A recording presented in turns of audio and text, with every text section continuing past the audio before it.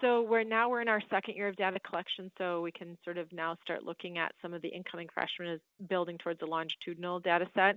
And consistently, our freshmen have been asked their SEL perspective, that survey that asks them about their perspectives on perceived quality, their qualities such as growth mindset, grit, etc.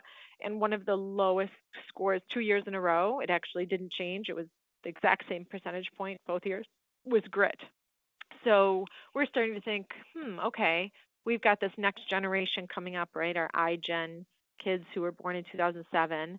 They're only 3 years away from high school. And these are kids who literally were born with, an iPhone in their hands, and everything in terms of from relationship to finding information has been at the tip of their fingers. So maybe that has something to do with it.